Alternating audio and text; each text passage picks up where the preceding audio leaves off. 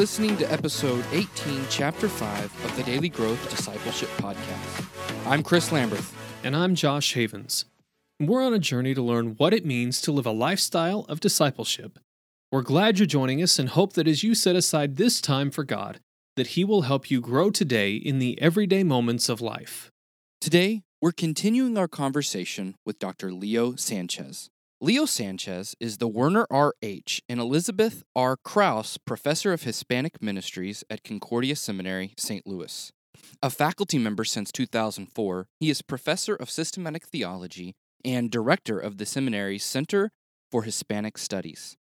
He received his Doctorate of Philosophy from Concordia Seminary and his Master of Divinity from Concordia Theological Seminary in Fort Wayne, Indiana. He holds a bachelor's degree from Concordia University, Wisconsin in Mequon.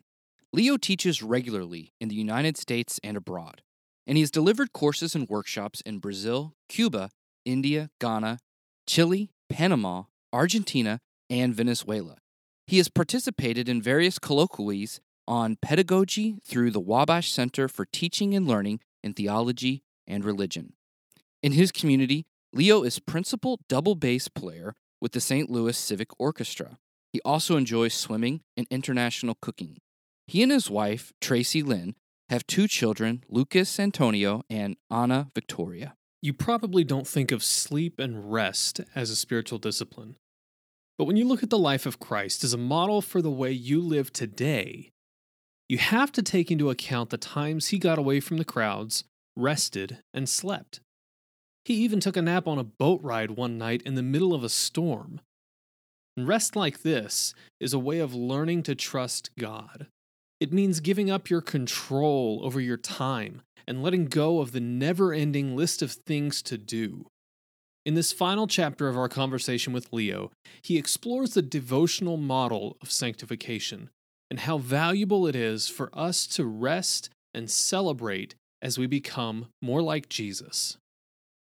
So last one, the devotional model. I really see this, you can correct it if it's wrong, but I really see this, we've been building on each one of these models, and then I feel like the devotional model comes in and it sort of encompasses them all in a way, sort of like the renewal model does, I feel like it has to be the beginning, but the devotional model then sort of says, like, this is the rhythm, this is the movement of our entire life, and so we begin to, everything that we work and rest in, and so explain to us a little bit what the devotional model is all about.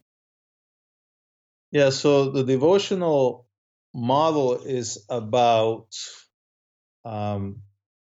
living according to the rhythm of life into which God has placed us as His creatures. Okay? And that rhythm of life includes both movement and repose. It includes labor. It includes rest. And we have this already in the Garden of Eden, even before the fall. We have the creation of the day, and there was evening and there was morning. And this is before we were even created. This is before Adam and Eve even come into play. In other words, we have no say on this, This is simply the rhythm that God has established for human life and for all of life, but also for human life. And then you see the same thing, in that Adam is placed in the garden, right? And so to be a steward of creation and so on. And at the same time, God rests on the 7th day. And so there is a moment also to stand still and rejoice in all that is good which God has made. And then in the life of Israel, you see that pattern of the sabbatical cycles, right? And they were both to recognize God's gift of creation and to recognize God's deliverance of His people from bondage to Egypt. So it was also to rejoice in His salvation.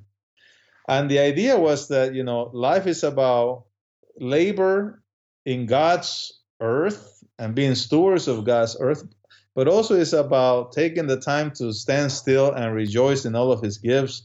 And that's more the spiritual sense of the Sabbath, of prayer and praise, and even play, and also, as we know, literal rest.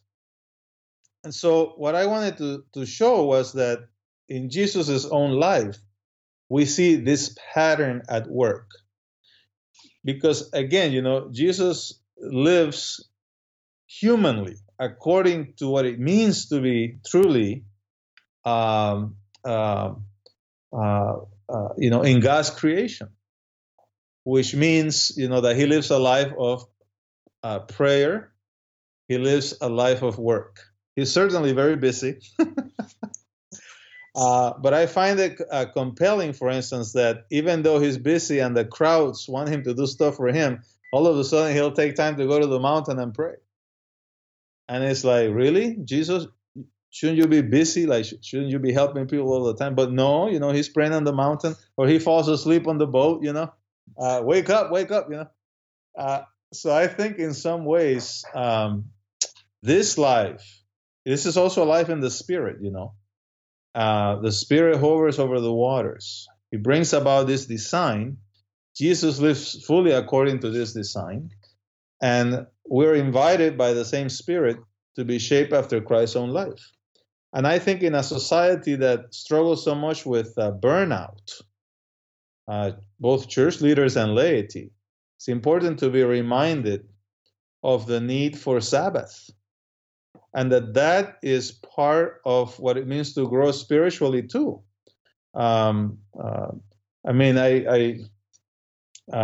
Since I've been talking about Luther a number of times, and part of the reason I bring Martin Luther in the book is because I was writing this close to the 500th anniversary of the Reformation.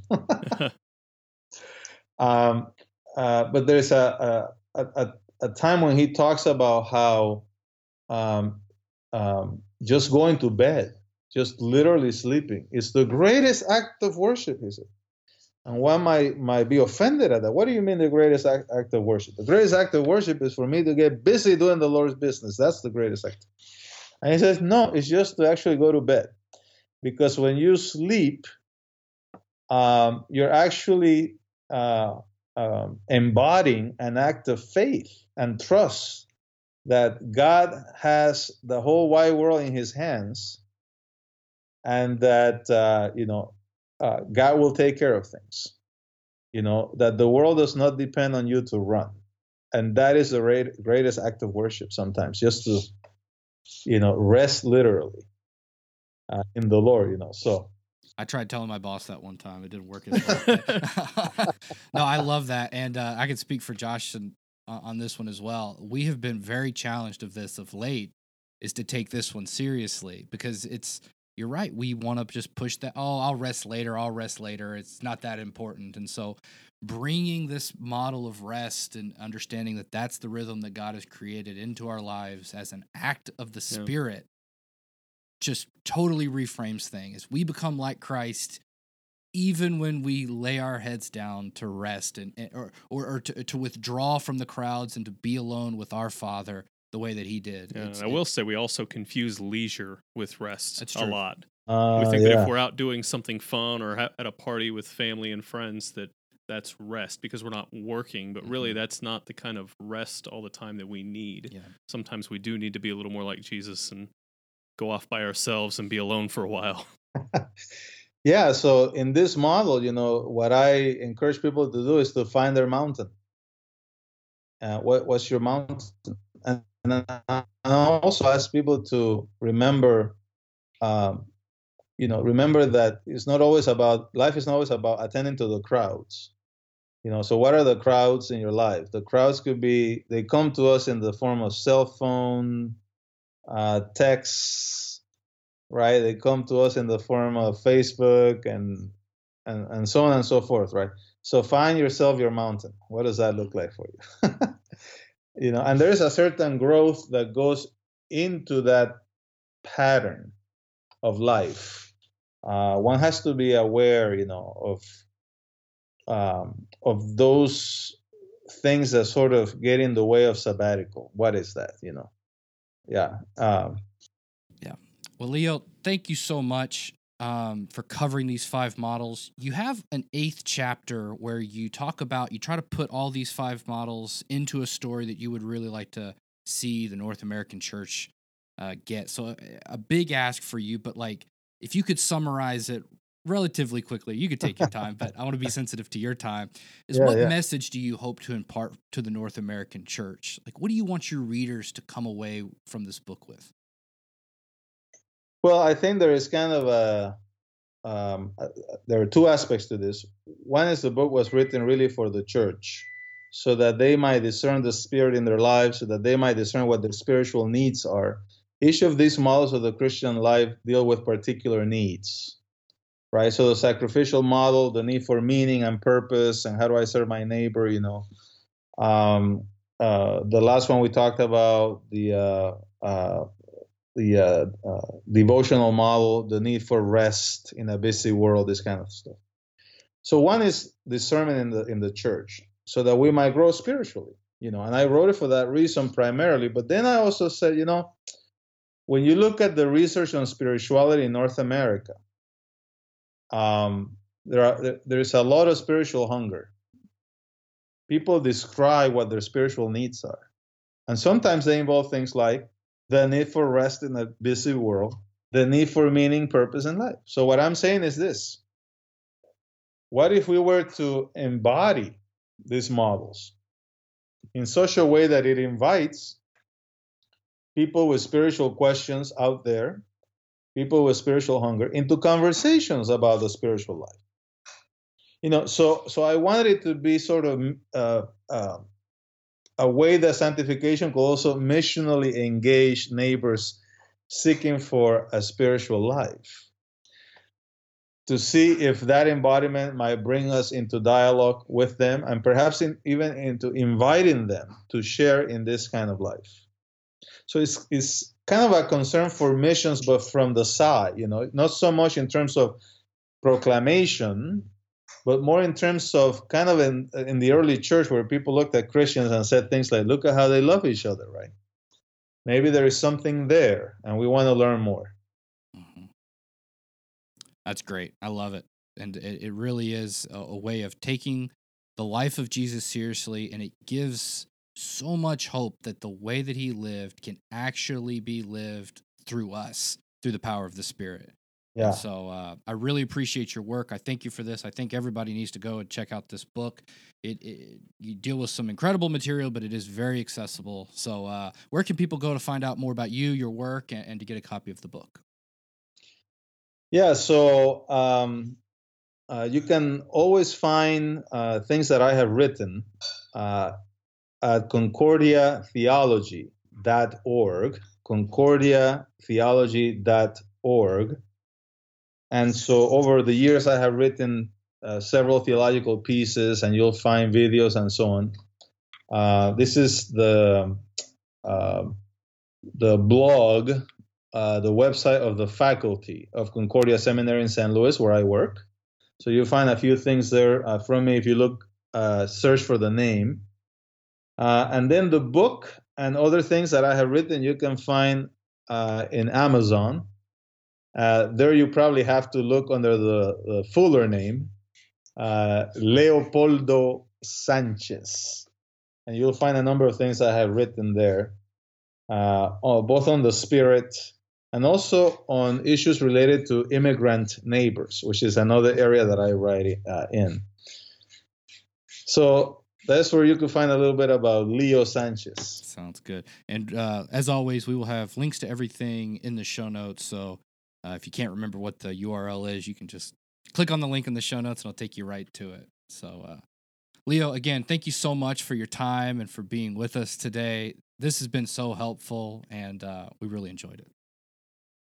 Thank you so much, guys. I appreciate it.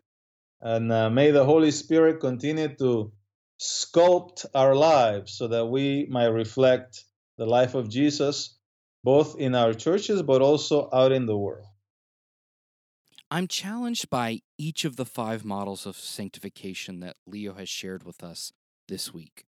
They each have their own unique way of approaching the life we are to live in the Spirit, and they each challenge me personally in different ways. But what I'm left thinking after this conversation is that the mark of a disciple's life should be one that looks like the life of Jesus. When people look at us, they shouldn't just see a mom or a dad, a businessman or a plumber. They should see a disciple of Christ who walks in joy because they are forgiven, whose life is part of something greater than the mundane of the day, who serves their neighbor, who loves and cares for the marginalized, and who have devoted their lives to the pursuit of Christ in everything they do. And when people see disciples like these, they will ask, "How do you do it?" And we will tell them about the one whom we follow and the Holy Spirit who dwells within us, empowering us to live just as Christ did. Thanks for listening to this episode of the Daily Growth Discipleship Podcast. To find out more about Leo Sanchez and his work, check out concordiatheology.org. Then be sure to pick up a copy of Leo's book, The Sculptor Spirit. If you want to stay up to date on everything happening at Daily Growth Discipleship, go to dailygrowthdiscipleship.com and subscribe for free. You can also subscribe to this podcast on Apple Podcasts, Google Podcasts, and Spotify.